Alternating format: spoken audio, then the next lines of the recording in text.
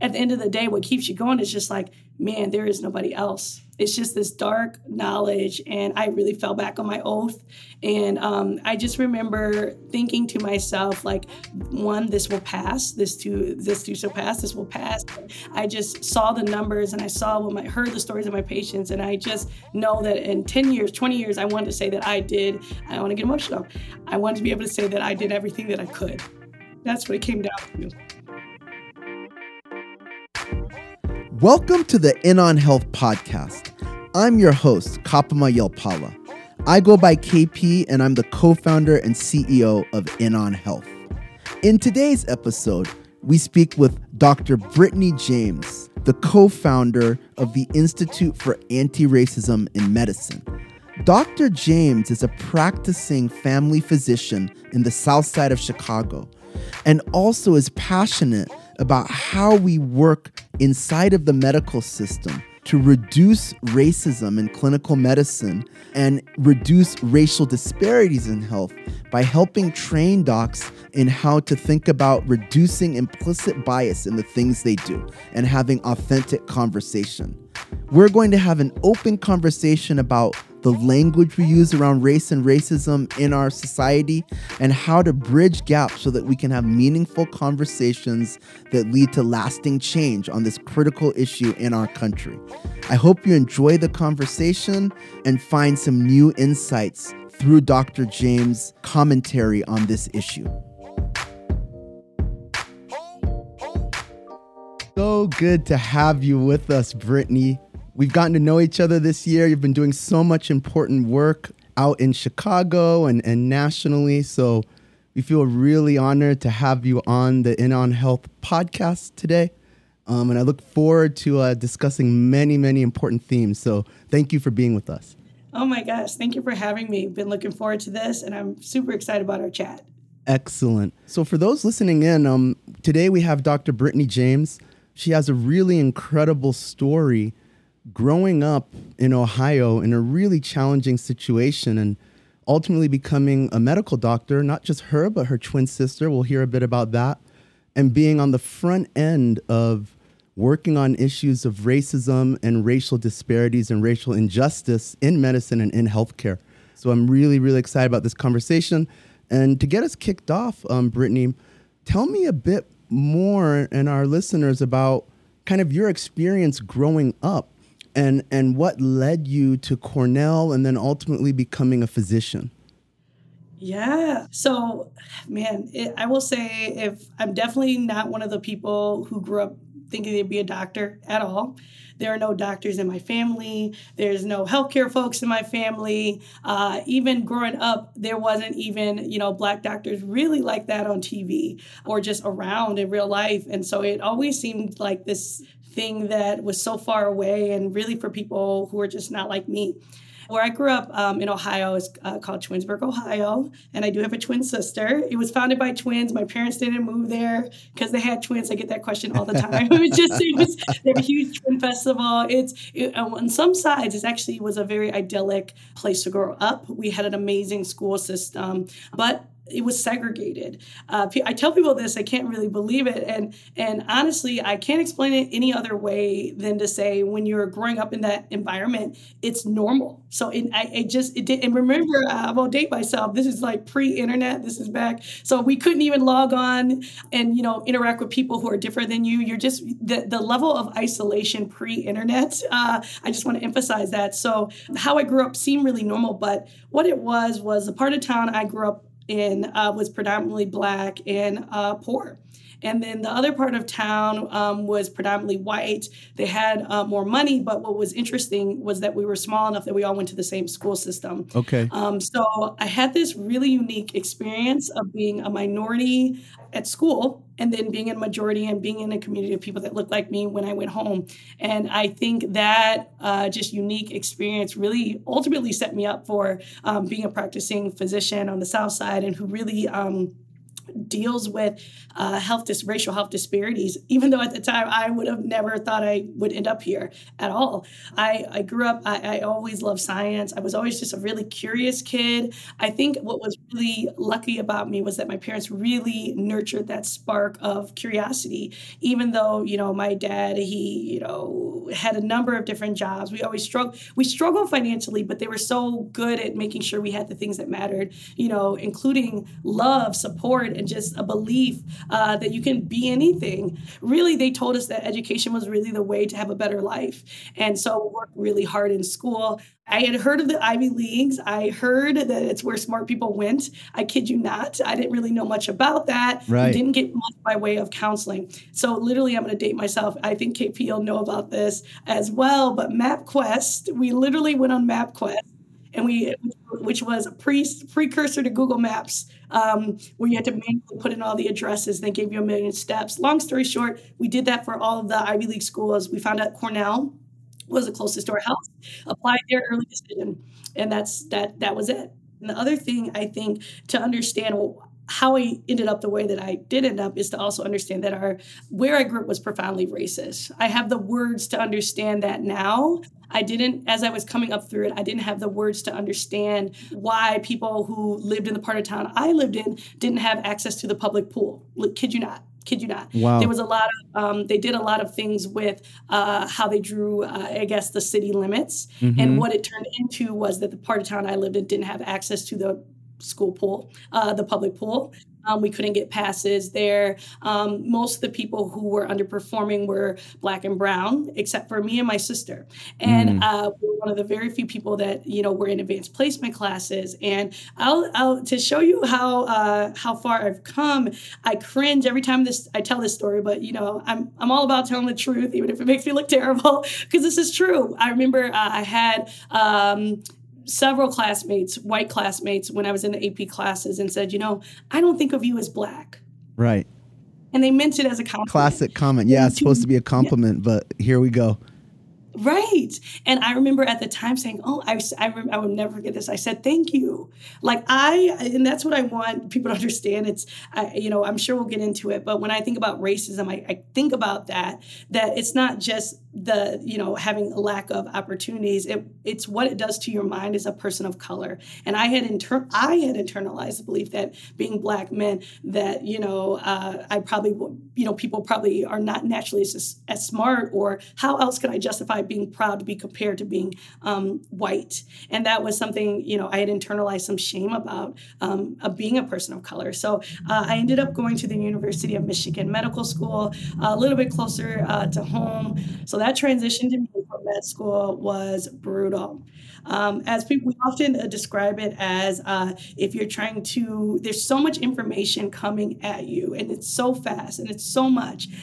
We always describe it as trying to drink a fire hydrant. You're like drinking it from a straw. That's what it's like. It's just 8 hours, and then you go and you study 4 more hours, and it was relentless. And on top of it, the stuff that I was learning, I started to really early question some of the things that I was learning. And what I mean by that was there's this, I'm going to try to explain it, since, if you haven't been to med school, we do such a good job of keeping everything a secret. Like, it's really mysterious what happens. But one thing that happens is when we're learning, for example, about high blood pressure or diabetes, we'll get taught, okay, if you see a Black patient, they're more likely to have high blood pressure or diabetes. Mm-hmm. And what happens over time is you start associating Blackness with disease. Right. And it's every single disease. It's higher in African Americans. And we didn't have the nuance to be taught about the reasons why. And over time, and this is one of the insidious ways that racism creeps up in medicine. It's literally in our education system. We're taught bias, and we're taught it to make snap decisions based on how someone looks and process. That's how we're going by odds, they say. But at the same time, there's no nuance. So it was hard. I struggled. I really appreciate you giving that backdrop. I in this series, I feel like it's really important when we talk about health equity to really understand the stories of our leaders, because this is about personal purpose, about ways that people want to support their communities. And it's not just words on paper. It's not just policy. It's real life. So I appreciate you kind of giving that backdrop. So now tell me, fast forward, you're working in the south side of Chicago as an internal med doc with a federally qualified health center, if I recall correctly. And then you're dealing with all kinds of things, all kinds of trauma, community health issues that are going on with Black and brown populations in the South Side. Then COVID pandemic hits. Walk us through kind of what happened, and how the pandemic kind of evolved in your context. And I mean, there was such a significant human toll that you experience, with your patients in the communities. So just explain to me what that was like, and then how you were processing that through the lens of race and racism in the health system as you see it. Yeah. So I'm a family doc. I get internal med doc a lot. And internal med deals with patients over 18. Family med, we're very proud of our cradle to grave. So I take care of everybody. Oh, okay. Great. Thanks for the correction. No problem. I see a 13-year-old. It matters because I see the toll of it through the lifespan, through my patients. It's just almost like witnessing multiple lifetimes and just see how racial oppression over time affects the body and the mind. But to your question, first of all, I worked at a federally qualified health centers for 6 years. So I am well versed in the system, more than one. I've always worked in the South Side or south of Chicago. And so my patients have always been primarily Black, and that was something that I wanted. I know, it's just a special reward, but really actually just I'm able to relax, actually. I'm not under that white gaze, as we call it, where you have to sort of perform and prove that you're a professional. Even after we get the MD, the white coat, that's the thing I think to understand is when you're a Black, especially Black woman provider, you're fighting two battles. You have to fight the battle, on behalf of your patients of color, but also you're fighting a system that doesn't view you as equally just valuable, or it's just hard to move through as a person of color because it is a racist system. It just is. But I think when you look at the pandemic, I will say we were already limping along. What's been really interesting, I guess, is to see the way in which the world has caught up with what us as Black people in medicine have seen for so long, and just have sort of been shouting into the void. And I don't want to say it that way because public health is certainly, of course, public health isn't perfect either, but they're further than medicine by a lot in terms of identifying, social determinants of health. At the end of the day, walking into this pandemic, we were already looking at profound disparities for Black and brown communities in, maternal mortality, Black women dying 4 times the rate of white women. Neonatal mortality, the study came out that Black children are more likely to die under the care of a white pediatrician compared to a Black pediatrician. High blood pressure, diabetes, asthma, cancer screening, and just about every life expectancy, surgical outcomes, pain management, and literally there's such a robust body of knowledge that we essentially live in a segregated healthcare system. We can trace this all the way back to slavery. We can chase it through Jim Crow. And you don't even have to be a slave-descended Black person. We can look at to our immigrant community and look at, if you're Black or brown, there's just the different experiences that happen within a generation of being here, what happens to your health. But I think all of that was the backdrop. So I just remember, we first had heard about COVID and it just seemed so far away. I'm talking like December, January. Right. You first hear the rumblings, but we had always learned in med school, pandemic every 100 years. So at the back of your head is like, is this the big one? And to be on the South Side, to be in a federally qualified health center, to be in a place where your resources are already thin, to see this onslaught, it was devastating. It was devastating. And really the disparities that came out in terms of, different rates of higher rates of Black people getting COVID and Black and brown people, and then later not having that same access to healthcare or the vaccine. We saw it coming because the building blocks were there. And it was traumatic. I will say I kind of describe it as, in many ways, I am so privileged. I live in an ivory tower. I have an MD. I have, financial Social Security. I have those things that protect me as a Black person in this world, but it's also a vicarious trauma. I would have multiple patients every week saying a family member died, my brother died, my dad died, and it was just back to back to back. And when there's no resources, when there's nowhere to send them, when the nearest vaccine place or testing center in the early days was, so close by a car ride, but my patients couldn't get a car. They had to ride the bus, or they didn't have transportation, or they were homeless. So close yet so far away. It was horrible. And I don't know if people know this widely, but, the suicide rate for white Americans fell during this time, but went up by almost 100% for Black Americans. So whereas before Black folks have been, resilient in that way where they had lower rates of suicide, it actually went up 100%. And to me, that is so dark and so symbolic that I think with George Floyd and just the racial unrest, I think it was too much. It was too much. That's really, really, really sad to hear.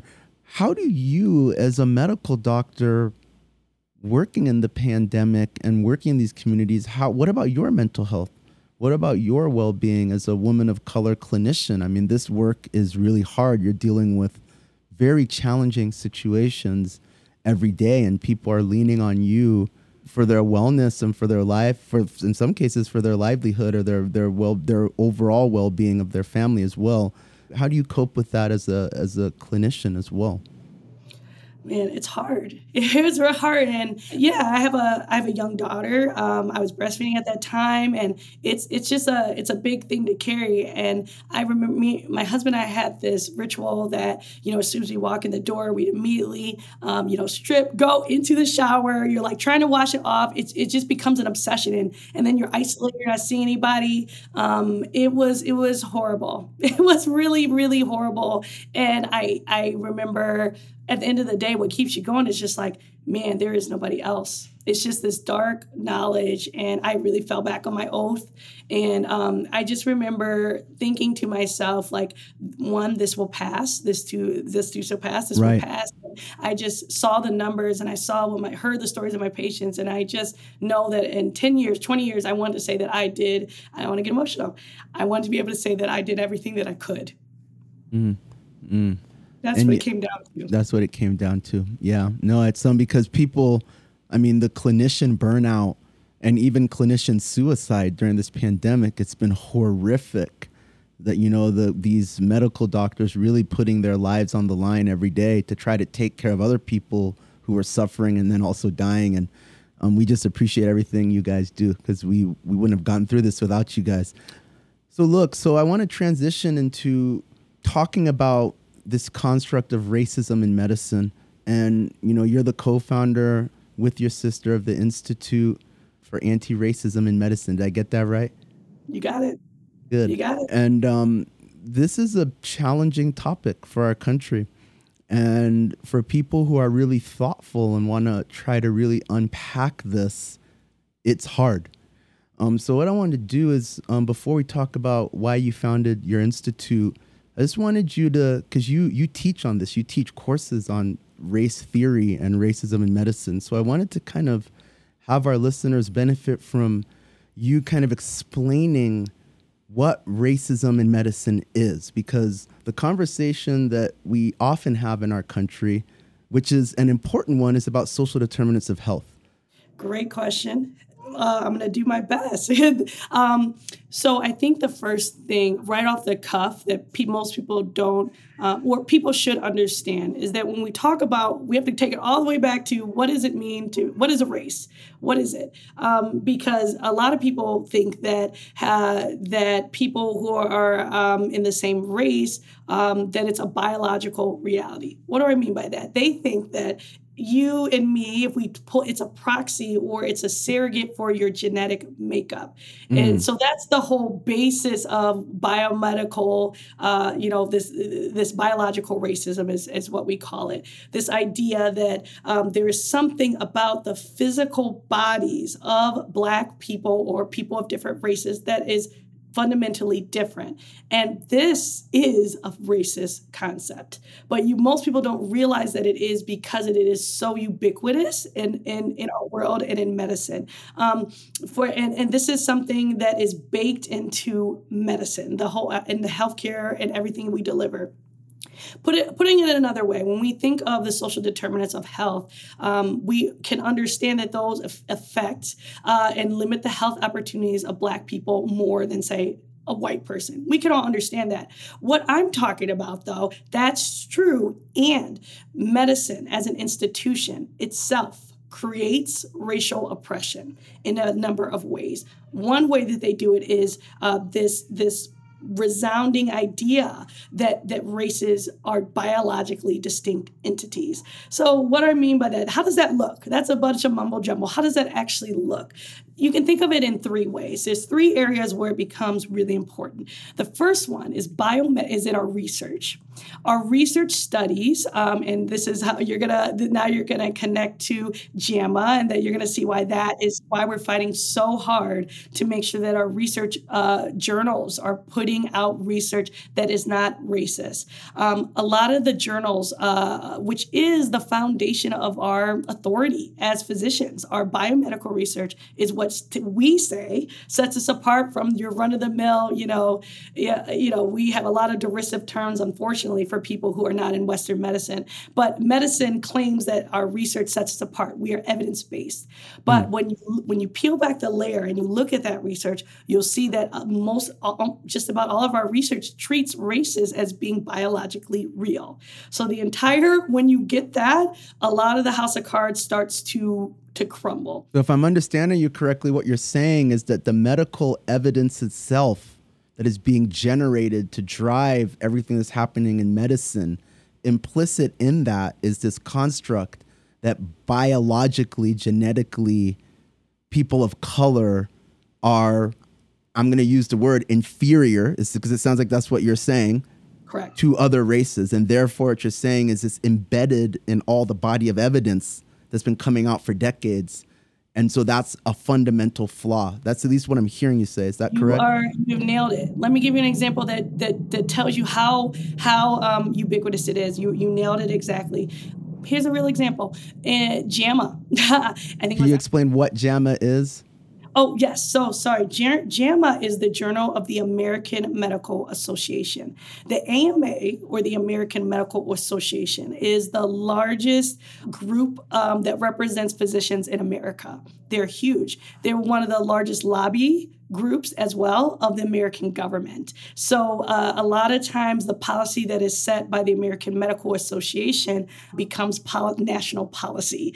The journal is underneath that umbrella of the American Medical Association, but because they are a research publication, they do have editorial independence, meaning they're part of it, but they operate on their own. And since the inception, they have been generating racist research. They're as one of our largest publications and most influential, and they are global. When they do that, they are shaping the field in a way that is very dangerous. Okay. So let's talk a bit about that. So the Journal of the American Medical Association has been under fire recently. And you've been involved with a number of national leaders, Congress, the AMA, around this very important issue that came out of JAMA. Why don't you explain for the people listening what happened, what you and your colleagues did, and why in terms of medical activism, and what you see as the path forward? Yeah, so I hope you can see now that when a leading publication is problematic, we have a big problem. And let me also just give a detour to put this in context. The sorts of studies that came out of JAMA, that have come out of JAMA in our leading medical journals, they go on to shape how we treat you. They go on to shape how we diagnose you. Many people also don't realize that we have different diagnosis criteria based on your race. When you get a sheet of your blood work, we determine what's normal and abnormal differently based on your race. So it's harder for a Black person, say, to get diagnosed with kidney failure. It takes longer for them. They will rank lower.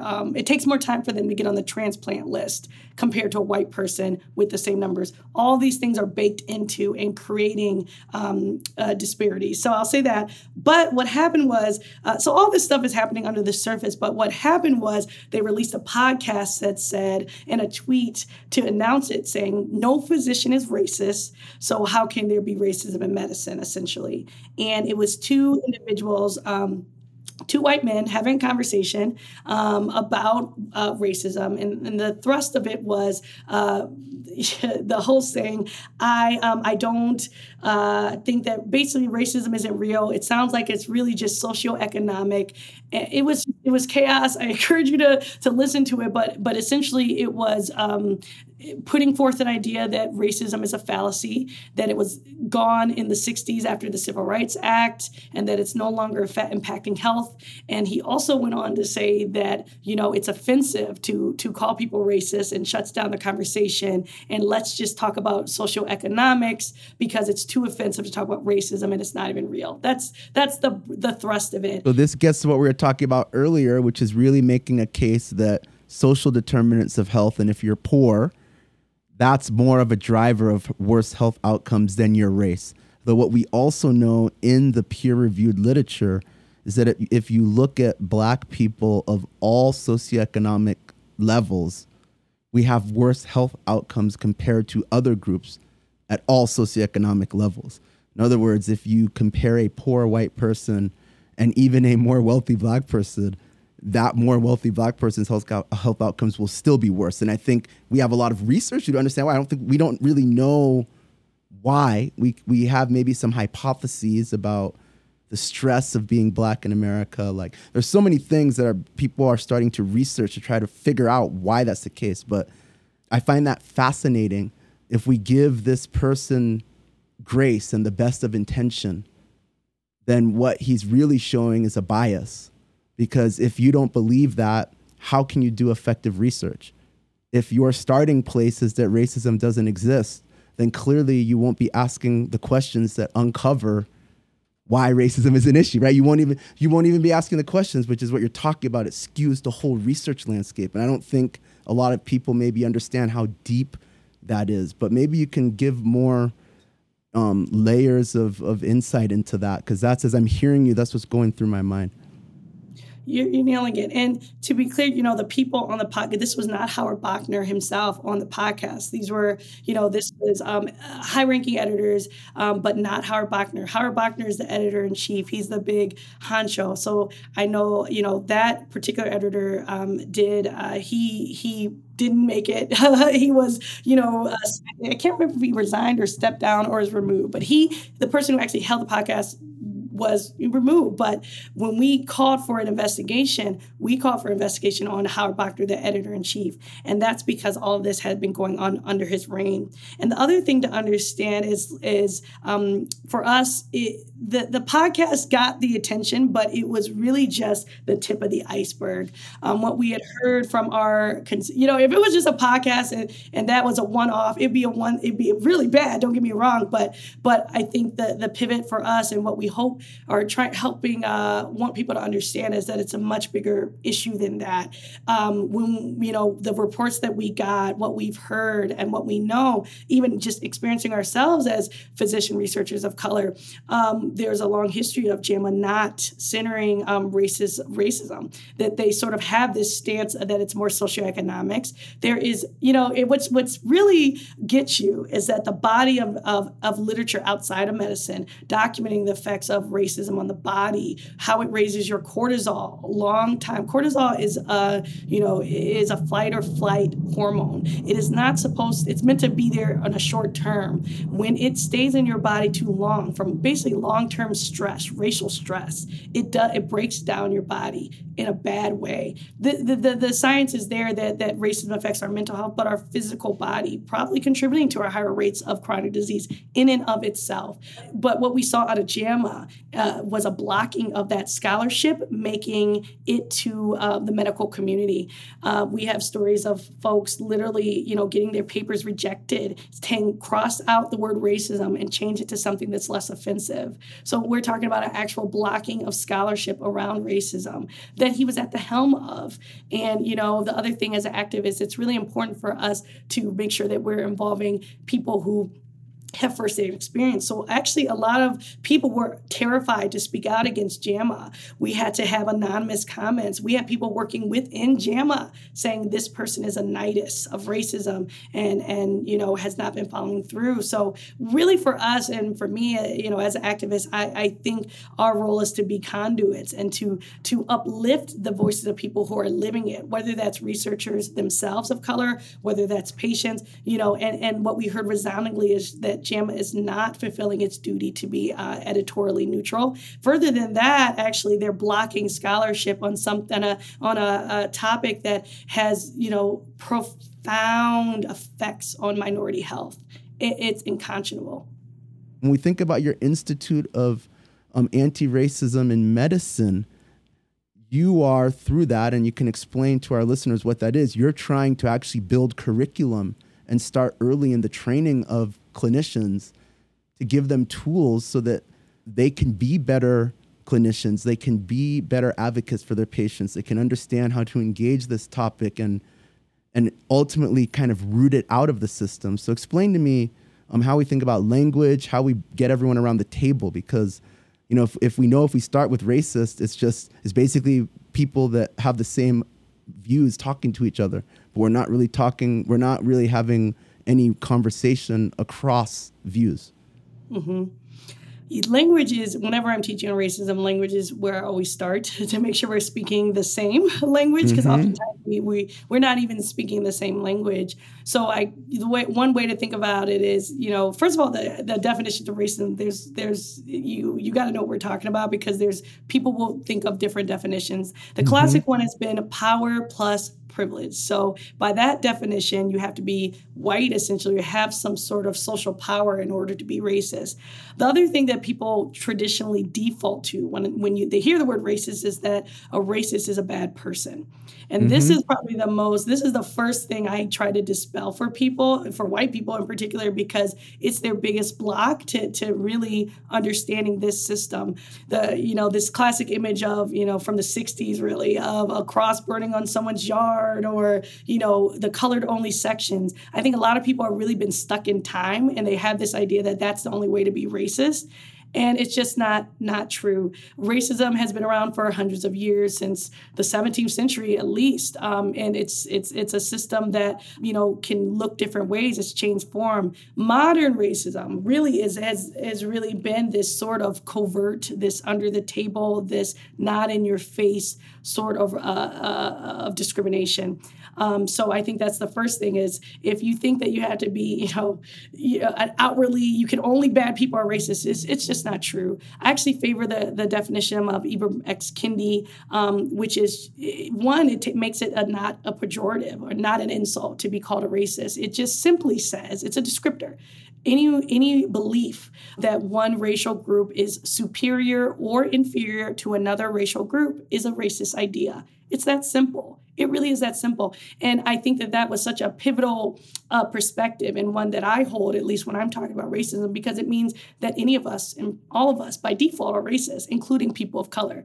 So right. I use that story, I talked about earlier when I was in high school, and a white classmate said, "I don't think of you as Black." And I thought that was a good thing. I thought that was a compliment. That was me internalizing racism. That was me internalizing a racist idea and I think white people need to understand that we are just as affected by those belief systems as people of color. The difference is, I believe inherently then, I was taught that I'm inheriting less than a white person and less than because I'm a woman. So how I move through the world is with less confidence, with less belief in my own abilities, my own worth. That is internalized racism. and for me as a Black woman, for internalized racism for a white person is going to be maybe an understanding that I deserve, or or just not even that, just a silent. A lot of times it's not conscious.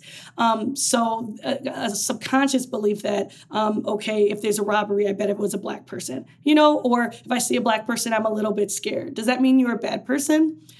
I would argue not. I would argue that means admitting that and sitting with that is the first step to undoing these toxic messages, all of us. Okay, let me ask you a question. How does this look in a country like ours that is becoming increasingly brown and increasingly mixed race? Because right now this conversation is, the construct we're using is black and white because it's a construct that facilitates ease in the conversation. But even if we look at our most recent census, our population is becoming increasingly brown, and even our ability to track race and ethnicity data is becoming increasingly hard because we have so many biracial people of so many different mixes.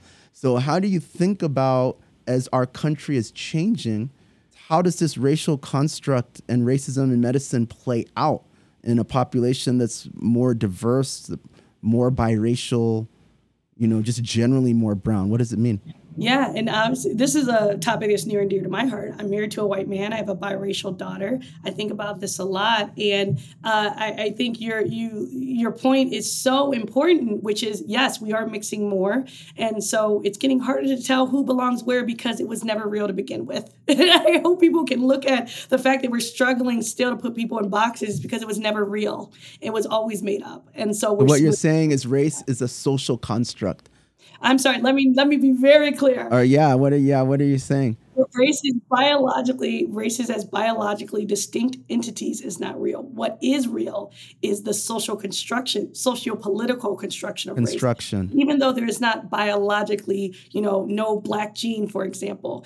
It's very real what happens to Black and brown people of color in this country when you are ascribed a minority status, a person of color status. That's what's real, and that's what we need to face. But, what's going to happen, I hope that starts to just break down those walls, and it just makes Black and brown people, we're going to be forced to mix more.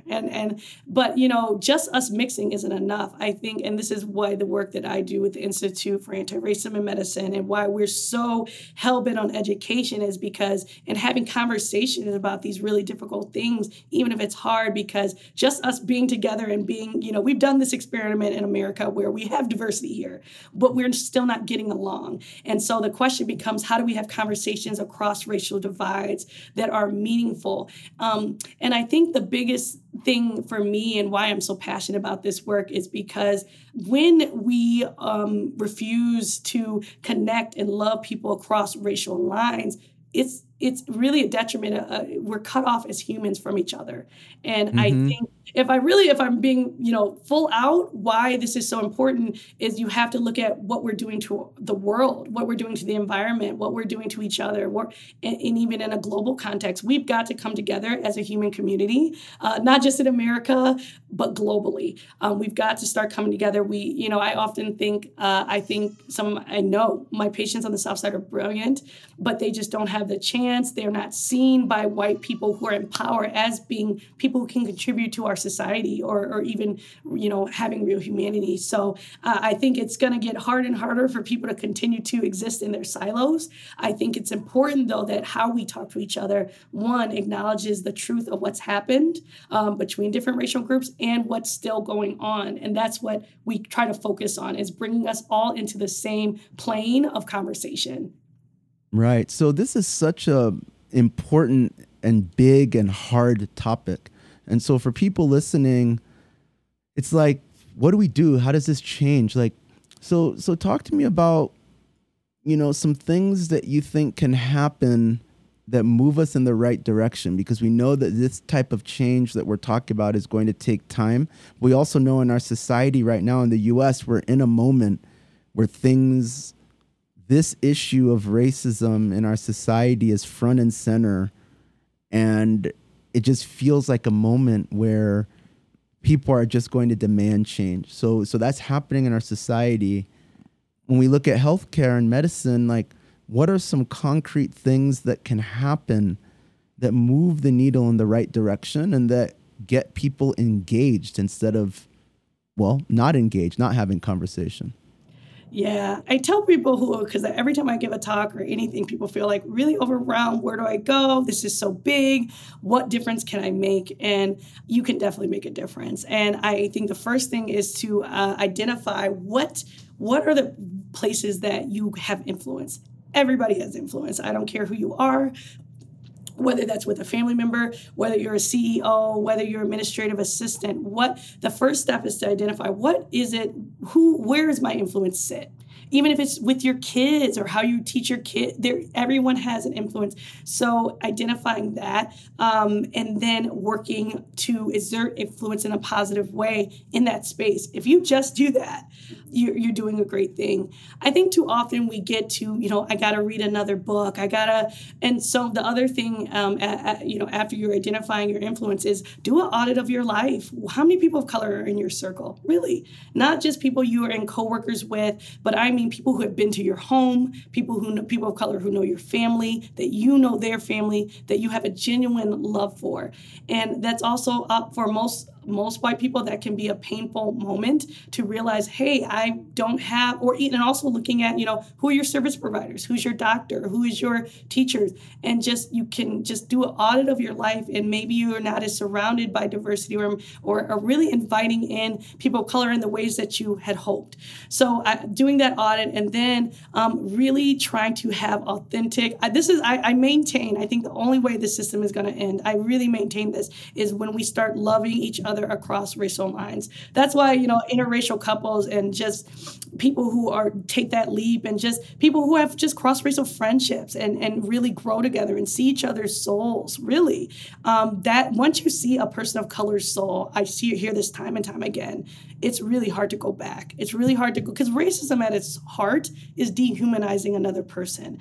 It's saying you are not as fully human as me. So busting that bubble through authentic relationships, that is to me the big aha moment that's really going to change this over time. So I encourage people to start there. Well, thanks so much. I ask every guest, why are you in on health equity? So maybe as a parting note, you can share with us, why this matters to you. It matters to me because of my family that I grew up with. And it matters to me now, though, the most because of my daughter, who I want to grow up in a different world than the one I grew up in. And I just want her to feel safe to be the fullness of whoever she is and all that she is, including being, biracial in this society. But I just want her to be her. Oh, well, thank you so much. And Dr. Brittany James, we've really enjoyed this conversation. It was packed with so much insight. Your brilliance and your heart shines through every time. We're blessed to have you doing the work you do. So thank you so much. Thank you so much. Thanks for having me.